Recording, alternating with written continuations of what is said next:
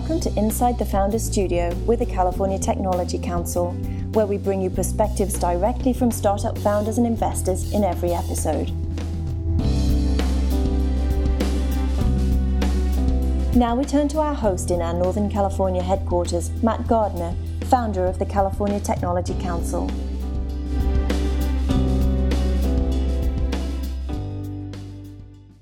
On this episode of Inside the Founder Studio, we're talking with Chad Mulder, who is the co-founder and CEO of Rooly. Chad, thanks for joining us today.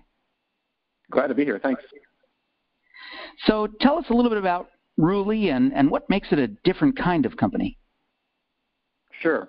Rooly is a social enterprise, which is always a confusing term for some folks. But we are, in some ways, a very typical tech startup. But on the other hand, we're also a social impact company. So we've formed ourselves as a for-profit company that has a social impact objective of creating tech-related jobs, particularly focused on women in developing countries. So we are, as I said, sort of one part tech and one part social impact. The underlying principle is simply we think that we can use market dynamics and technology to not only solve real problems for customers, but contribute to making the world a better place as well. So the digital divide has influenced your strategy right down to the bones of every employee. How can you paint that picture for our listeners about what the digital divide means to how you're building out your infrastructure? Sure. Well, the starting point for us was pretty simple. It was just looking at the world, particularly developing countries, and seeing how pervasive poverty still is. And just not being okay with that, sort of looking at it and feeling like, gosh, given today's resources, technologies, that just shouldn't be the case to the degree that it is. Again, particularly for women in these areas of the world. So that was sort of our starting point. And then from there we said, well, then how can we uniquely contribute to solving that problem? And as technologists and business folks, we said, I think we can create a company that in turn creates sustainable, compelling jobs for folks in these areas of the world. And the digital divide that you mentioned kind of comes into play because there's this dichotomy, right? On the one hand, folks like you and I, Matt, every day we participate in and contribute to the digital economy, and it's arguably sort of the most compelling, fastest growth areas of our broader economy. And yet folks in the developing world, for the most part, don't have any way to participate in that. So with Rooly, we said, let's try to bring those two things together. We think that there's folks in the developing world that have a lot to contribute to the digital economy, and so let's build a service around that, and in doing so, we can create jobs that for these folks build some digital and tech-related skills that are market relevant today. So they as individuals and hopefully even as smaller communities can be linked into that digital economy and grow and participate, again, like you and I do every day. So Chad, AngelList puts you in the categories of photography and mobile.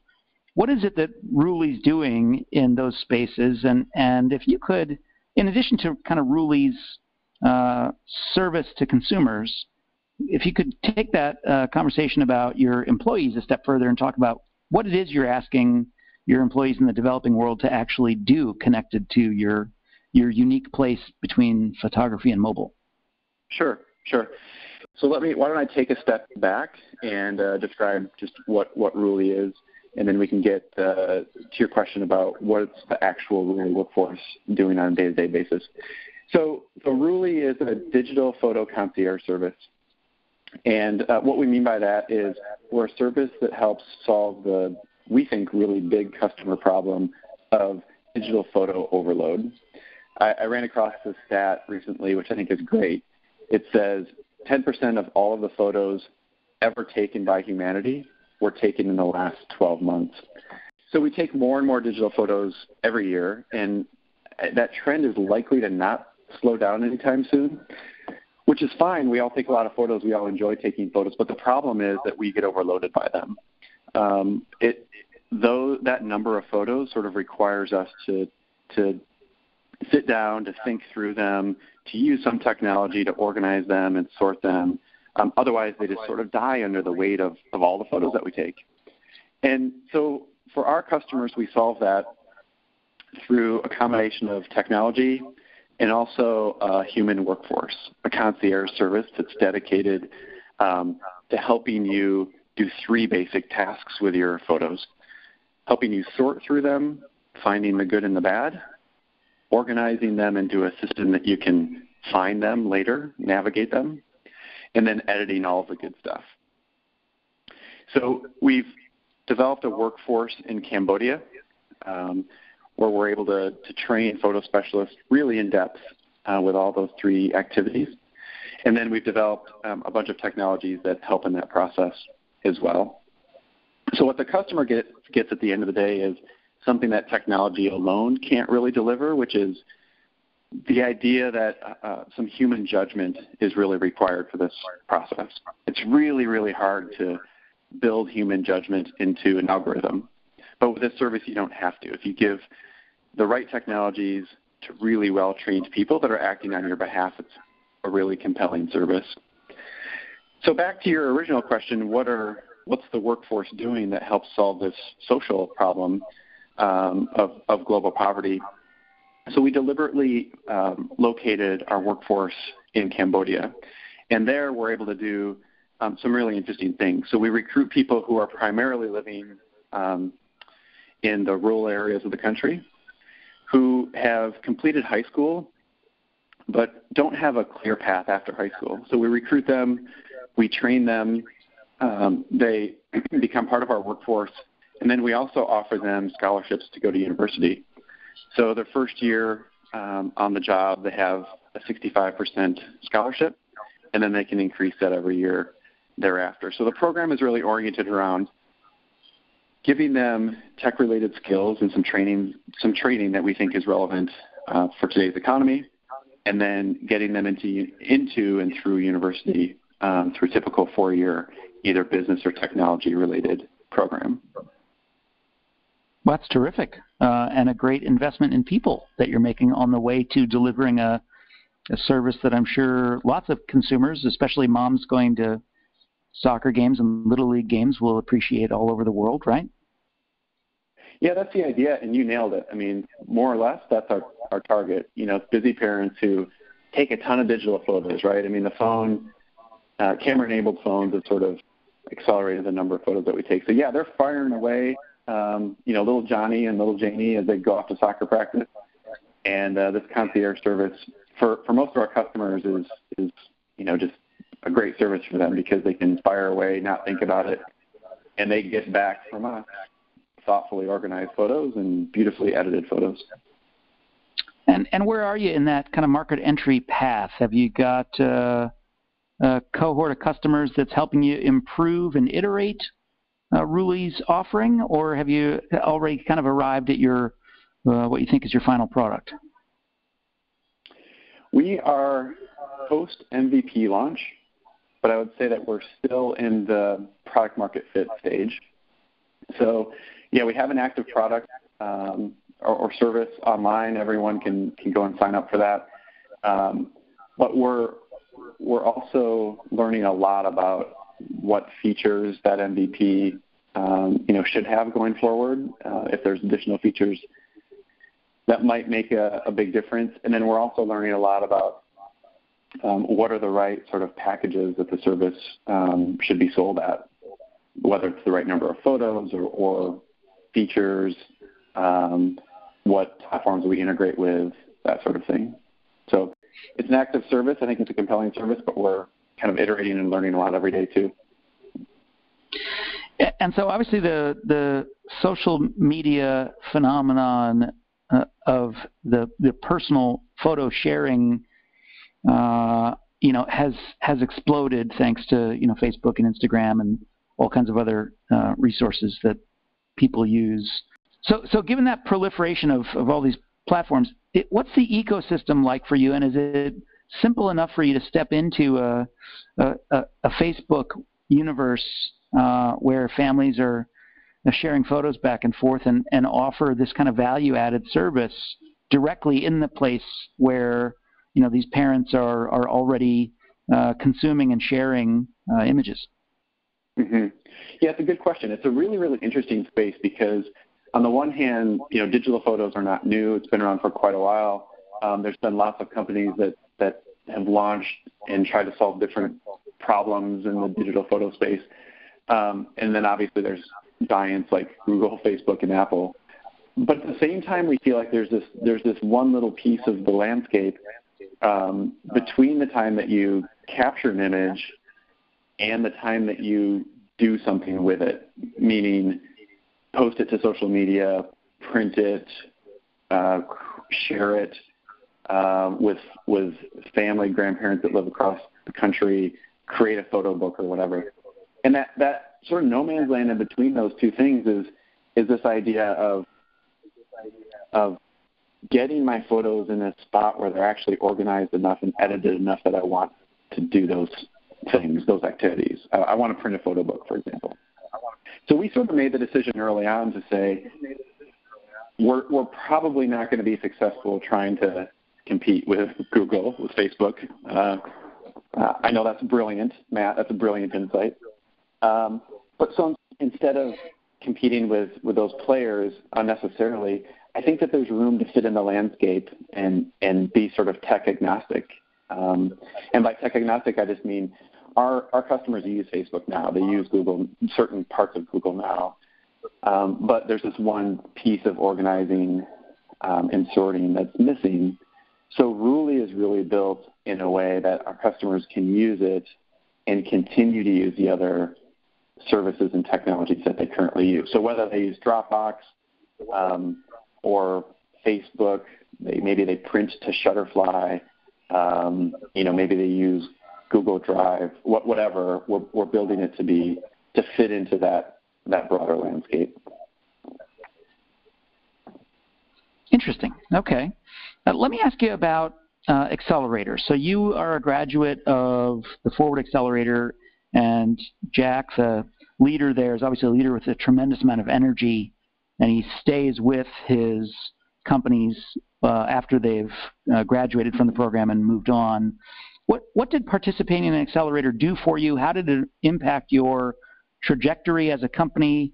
And what kind of outcomes do you think that Rooly took from going through an accelerator generally and specifically from Forward? Sure. Yeah, I appreciate that question. I'm asked about accelerators a lot, and honestly, I have really, really mixed feelings about accelerators broadly.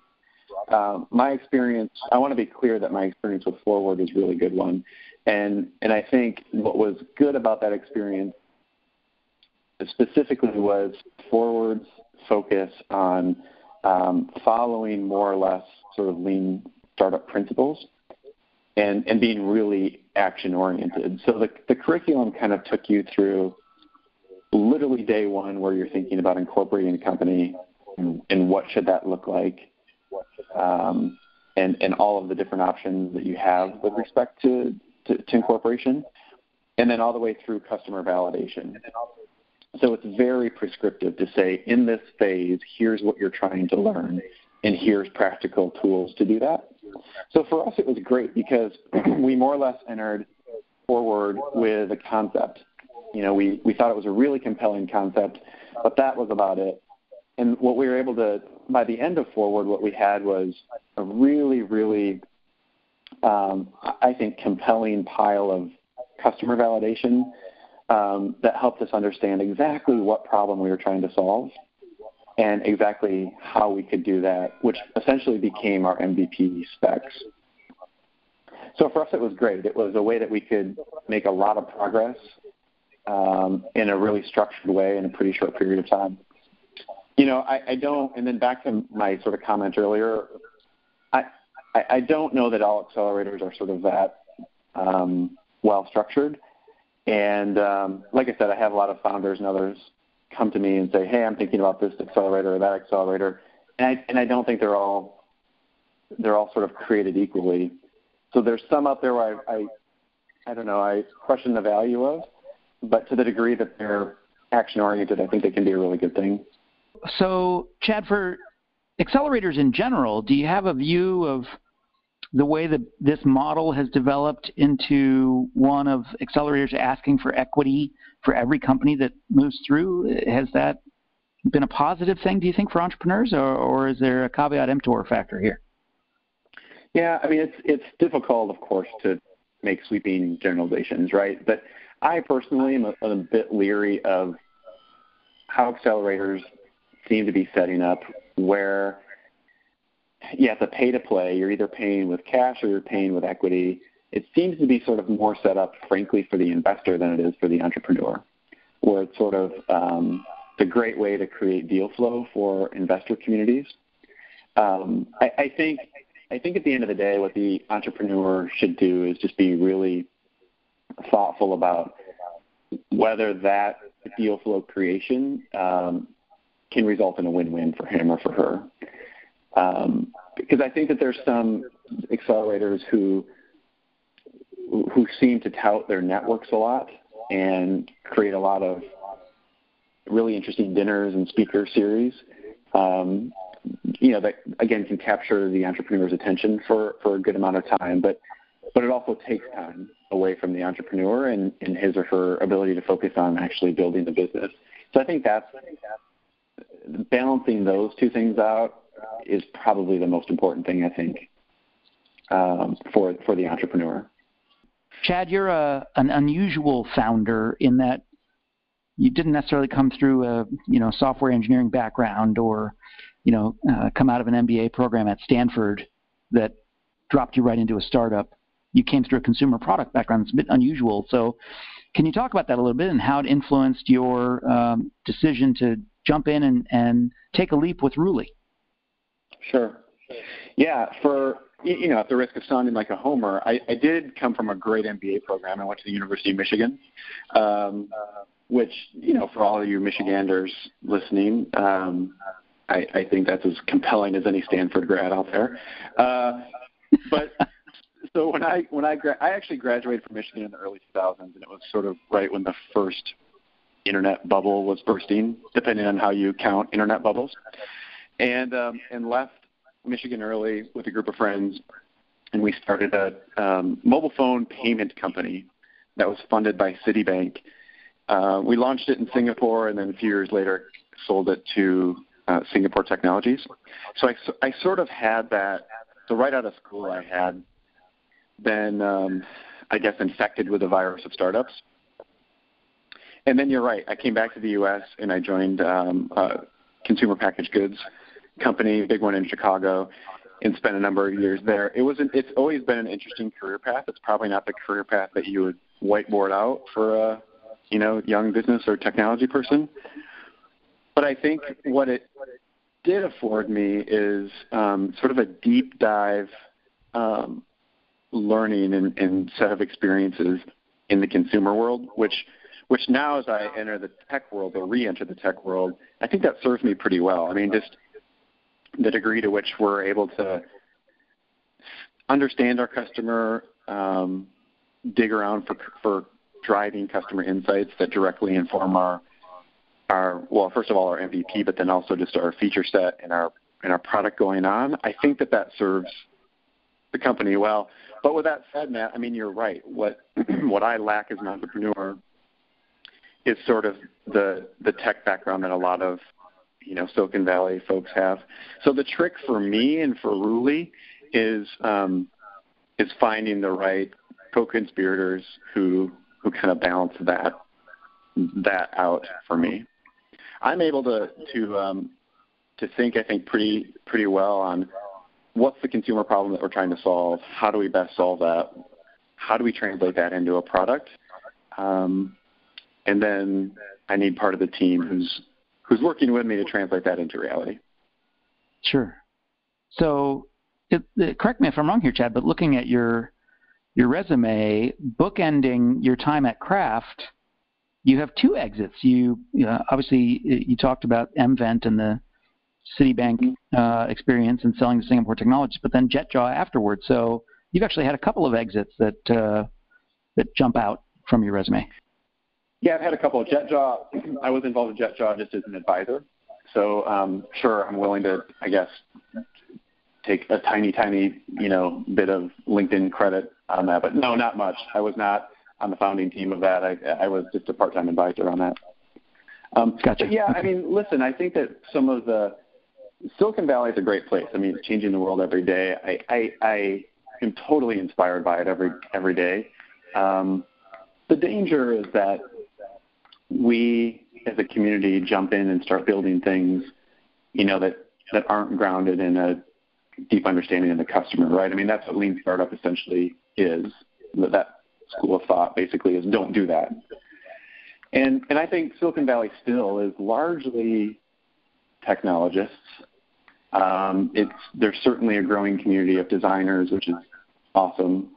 But I do think that there's still sort of, if there's a piece that's lacking, it's sort of this deep customer insight piece, that the broader sort of Silicon Valley community could benefit from. So that's the piece on sort of the day-to-day operations of Ruli. That's the piece that I try to bring to the company and provide leadership in. So let's now turn to your experience as a founder and what you might tell other founders. And first, Chad, I'm going to give you this great power of time travel. So you're stepping in a time machine to talk to the most important founder in your life, you. You're going to go back, but you only have a ride in an elevator to talk to yourself. So what's the one thing, if you were given this opportunity, what is the one thing that you would tell yourself when you were getting Ruli started? Oh, man. First of all, I love your elevator time machine technology. I'm all for it. And, that's a really easy question for me, actually. I would definitely tell myself to build faster. And at the risk of talking out of both sides of my mouth, because I just stepped up onto the soapbox and gave my rah-rah consumer insight speech, the downside of being so focused on consumer insight and learning is that you sacrifice speed. And I think the thing that I would tell myself is don't keep doing what you're doing on the customer learning piece, but in parallel to that, go as fast as you can in the build phase, and then just iterate like mad. Because I think we lost some speed early on. If I could step in your elevator and go back and recapture, that's what I would do. And the other piece too, again, this is sort of like straight out of Lean Startup, a thought. To the degree that you have a real product and a real service and you're getting real-time feedback, that's just great learning. So I think we lost some of that early speed, and as a result, we lost some of that early learning too, because we were a bit slower than we needed to be on the customer interview piece of what we were doing. Now, let's give you the power of a whole classroom and be future-looking. What would you tell the next generation of entrepreneurs about what you've learned as a founder?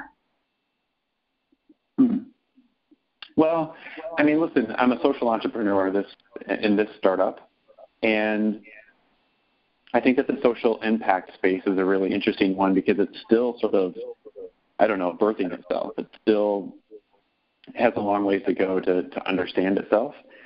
And so there's this whole group of entrepreneurs out there that care deeply about social causes of some kind, right? Like for us, it's poverty, but there's plenty of problems to go around, whether it's education, healthcare, race relations, pick your problem of the day. There's tons of them. So a lot of these entrepreneurs care really deeply about those issues and are really, really talented entrepreneurs or technologists.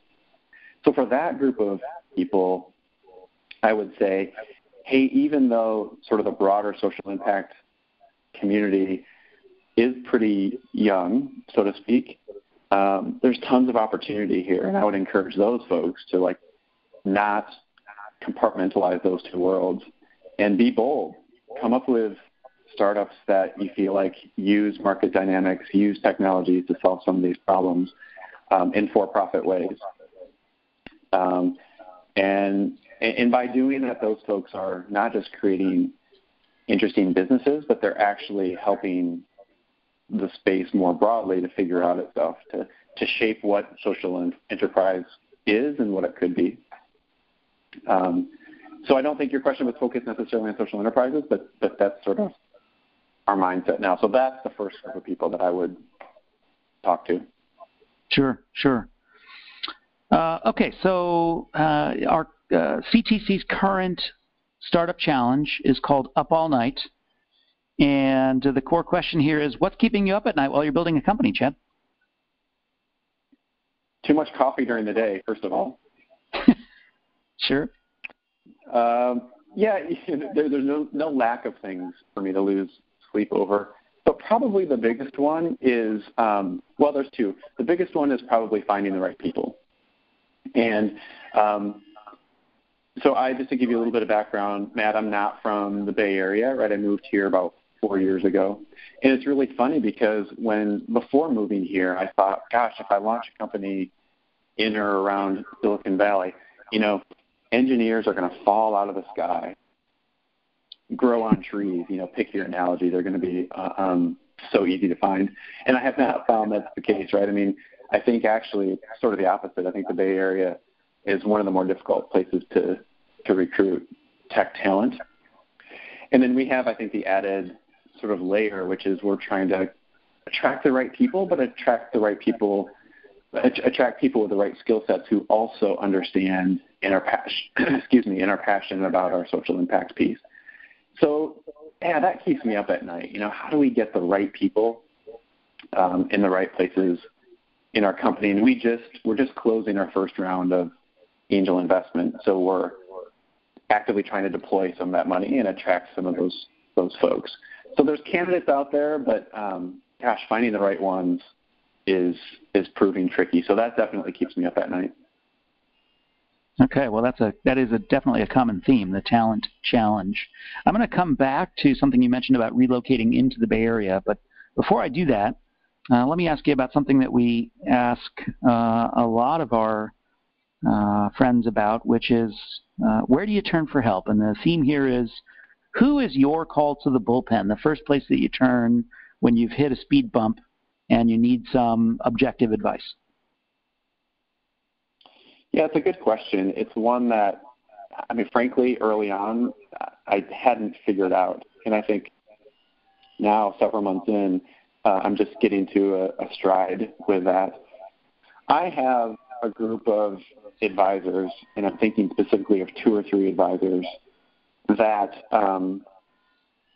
are, in some ways, they're not even formal advisors. I talk to them as if they are advisors, but they're not found on any sort of slide deck or official sort of Ruley advisor things. But they're people that know me really well as an individual, but then they also have been around for the sort of the Ruley journey, and they understand our origins, why we started, what our DNA is, what we're trying to achieve, what we struggle with, what we're really good at. And those are the folks, there's 2 or 3, as I said, that I'm able to call and just be pretty honest about what's going on, the good, the bad, and the ugly. And so that's my first call. Yeah, if I'm running into problems, the 2 or 3 people each have sort of their own areas of specialties, of specialization. So depending on what's going on, I'll call one of them for fundraising advice or for staffing advice or what have you. Interesting.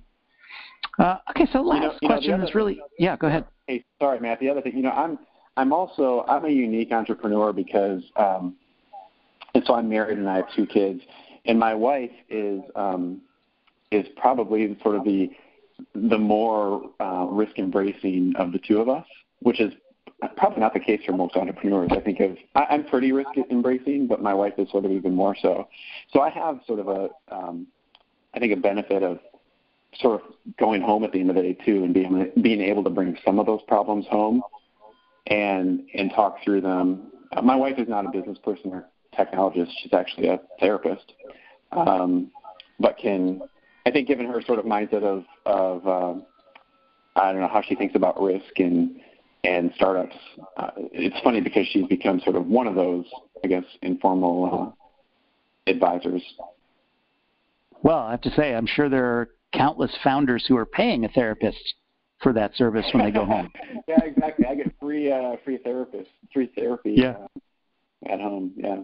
Exactly. Yeah. No, that's not exactly what I meant, but maybe that's closer to the truth than I'm willing to admit. It's good counsel anyway. So let's go to the 10,000-foot view. You mentioned your own relocation to the Bay Area, and of course, at a time in your career, you were doing a function for Kraft, looking at a change in their open innovation strategy. So this has happened a lot in the last decade with Fortune 500, Global 1000 types coming into California to reshape their corporate innovation and open innovation strategies. Do you have a perspective on that and how much that's changed and evolved in the last few years?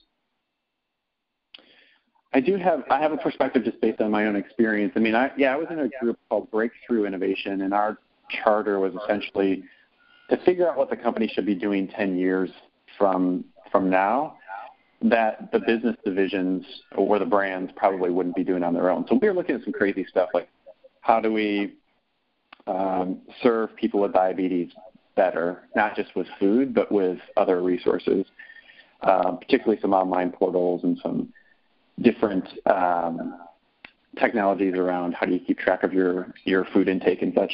And then we're also doing things with different functional foods. Probably the coolest was we figured out a technology that could prevent intestinal parasites that are prevalent in developing countries, particularly around kids. So we were trying to figure out a way to deliver that in a way that was sort of economically feasible and effective at the biological level. So there are pretty crazy things. You know, in my experience,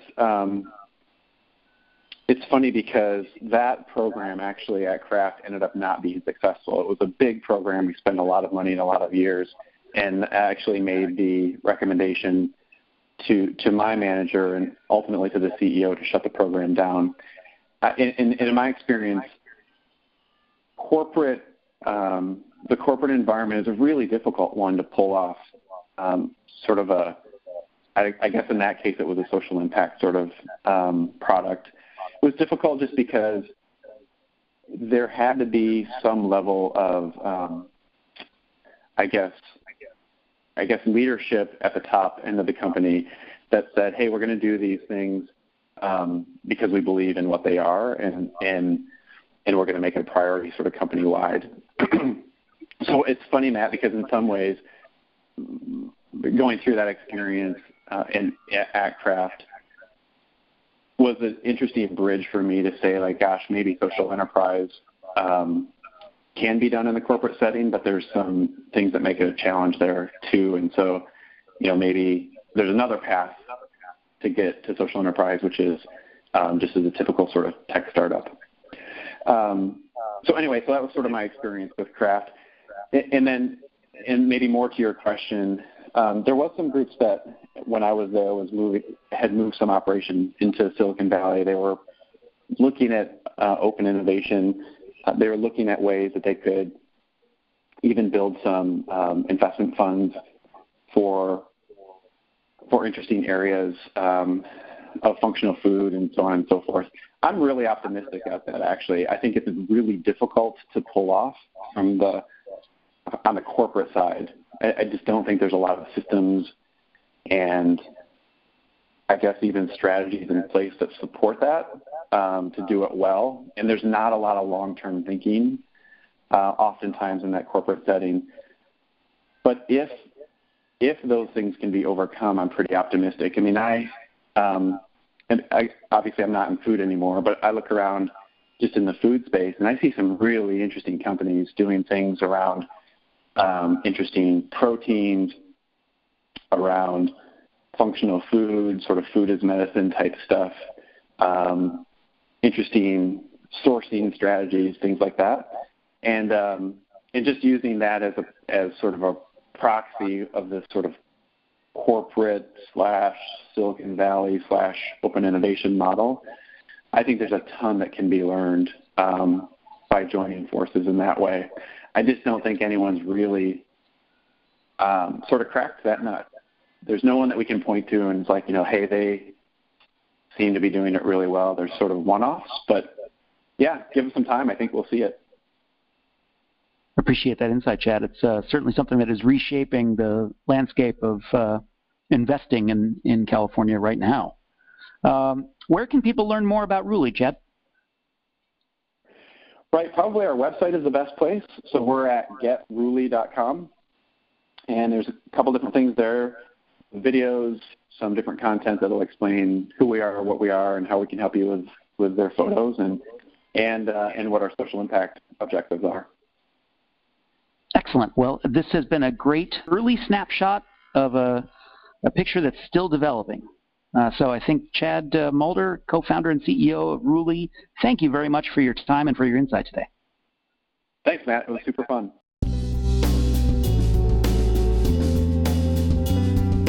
This episode of Inside the Founder Studio has been brought to you by Founders Suite, providing an essential set of tools for startup founders through a California Technology Council member benefit. For more information, visit californiatechnology.org/member benefits. Inside the Founder Studio is produced in Northern California by the California Technology Council.